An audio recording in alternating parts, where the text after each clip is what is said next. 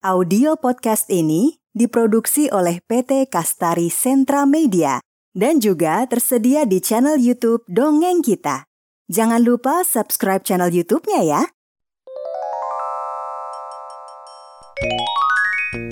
Kisah Cici Kelinci, ternyata semua anak pintar.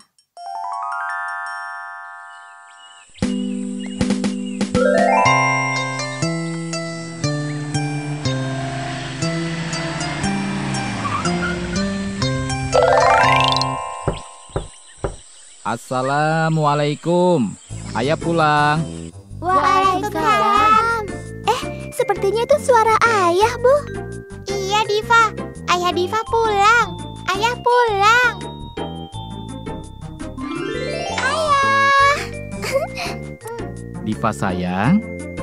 Ayah Diva pulang. Iya. Pupus, pintar sekali ya.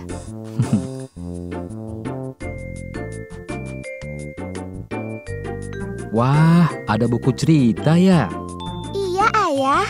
Tadi Ibu sedang akan membacakan cerita untuk Diva dan Pupus.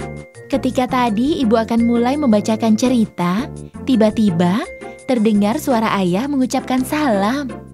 Ayah, Diva suka sekali cerita yang dibacakan oleh Ibu. Pupus juga. Oh ya? Nah, kalau begitu, ayo Ibu mulai saja membacakan ceritanya. Karena ayah juga ingin sekali mendengarkannya. Ayo Bu, cepat. Baiklah, Ibu akan membacakannya. Cerita kisah Cici Kelinci. Judulnya adalah Ternyata Semua Anak Pintar. Di hari yang cerah, Cici Kelinci dan teman-temannya sedang belajar di sekolah dasar kelinci. Mereka memperhatikan ibu guru yang sedang mengajar di depan kelas. Rosi adalah murid yang paling pintar di sekolah Cici. Dia selalu paling cepat mengerjakan soal matematika. Dia bisa menghafal sejarah dunia satwa dengan tepat, dan dia selalu bisa menjawab pertanyaan dari ibu guru. Semua teman-teman dan gurunya kagum pada Rosi. Apakah Rosi menjadi sombong?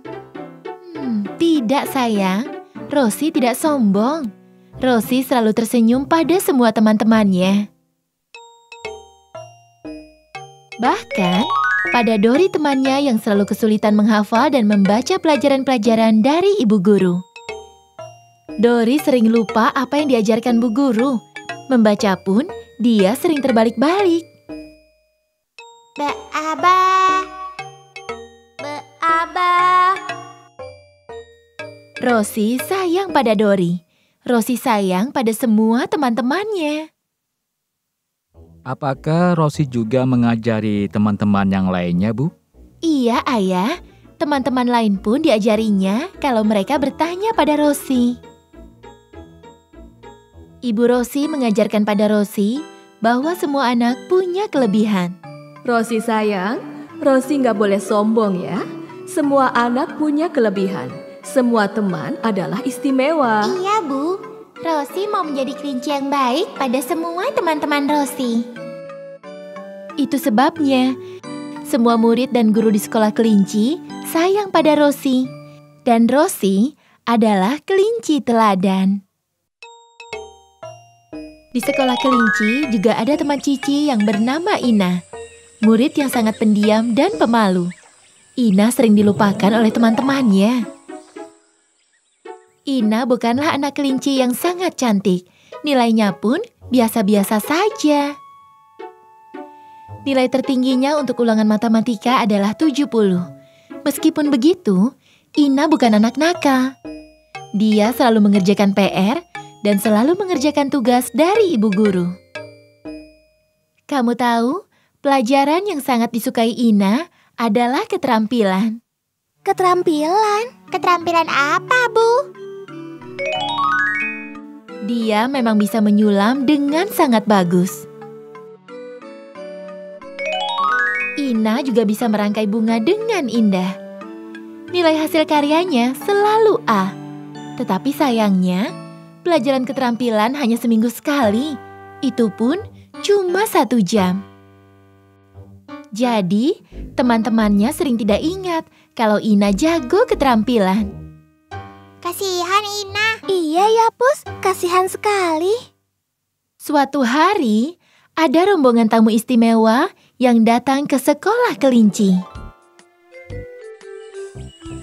Bapak dan Ibu Wali Kota Satwa serta pejabat-pejabat desa Satwa datang berkunjung.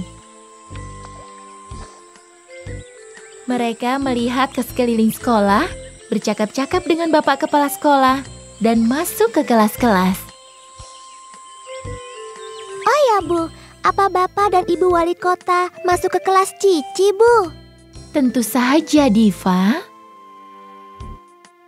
Ibu Wali Kota Satwa masuk ke kelas Cici. Semua murid berdiri dan membungkuk memberi hormat. Ibu Wali Kota orangnya sangat ramah dan baik, dan dia menyapa murid-murid di kelas Cici. Assalamualaikum anak-anak. Waalaikumsalam, Bu. Ibu Wali Kota sangat ramah. Dia tersenyum dan menyalami anak-anak. Ketika bersalaman dengan Ina, Ibu Wali Kota Satwa tertegun melihat tas yang dipakai Ina. Tasmu bagus sekali, Nak. Ibu suka sulamannya. Boleh Ibu tahu di mana kamu membelinya? Aku membuatnya sendiri. Kamu membuat sendiri? Sebagus ini? Iya, Bu. Aku juga membuat banyak sulaman di rumah. Ibu Wali Kota Satwa kaget mendengar jawaban Ina. Kemudian, Ibu Guru berkata pada Ibu Wali Kota, "Benar, Ibu Wali Kota. Ina memang sangat terampil menyulam dan merangkai bunga." Kemudian, Ibu Wali Kota mengajak Ina mengikuti festival kerajinan. Nah, maukah kamu Ibu ajak ke festival kerajinan satwa di Kota Rimba besok? Kamu boleh bawa sulamanmu dan Ibu minta tolong rangkaikan bunga untuk hiasan di stan kita ya. Baik, Bu. Wajah Ina memerah karena malu, tetapi matanya Ina terlihat berbinar-binar. Teman-temannya merasa ikut senang dan mereka semua bertepuk tangan. Yeay, Ina hebat. Wah, Ina hebat sekali. Ina hebat. Kemudian, Ibu Wali Kota Satwa berbicara kepada semua murid-murid di depan kelas Cici.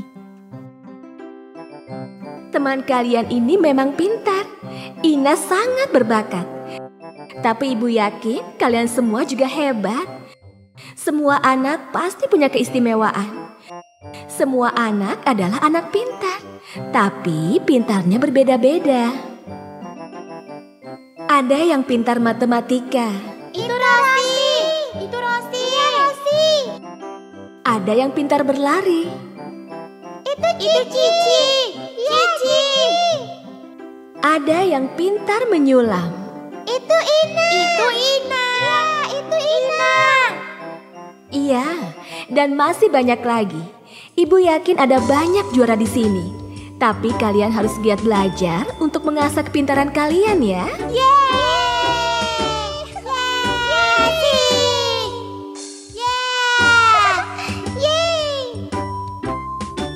Anak-anak di kelas Cici sangat senang karena mereka senang mereka dianggap hebat oleh Ibu Wali Kota Satwa. Itu aku sudah tahu. Kata ibuku, semua anak memang pintar. Rosi benar. Kita semua adalah anak yang pintar.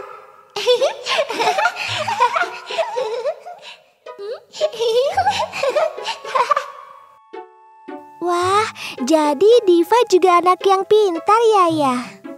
Iya, Diva sayang. Pupus juga dong. Tentu saja. Semua anak bisa menjadi juara. Juara matematika, berenang, lari, menyanyi, mengarang cerita, pokoknya apa saja.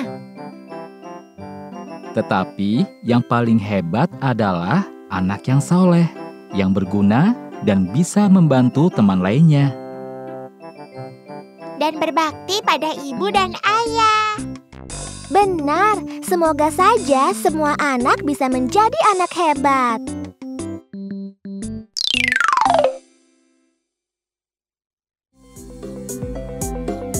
Ayo teman-teman, subscribe di tombol merah di bawah ini ya. Like dan share juga di media sosial teman-teman. Dan satu lagi, isi komentar, usulan, atau saran juga ya. Terima kasih.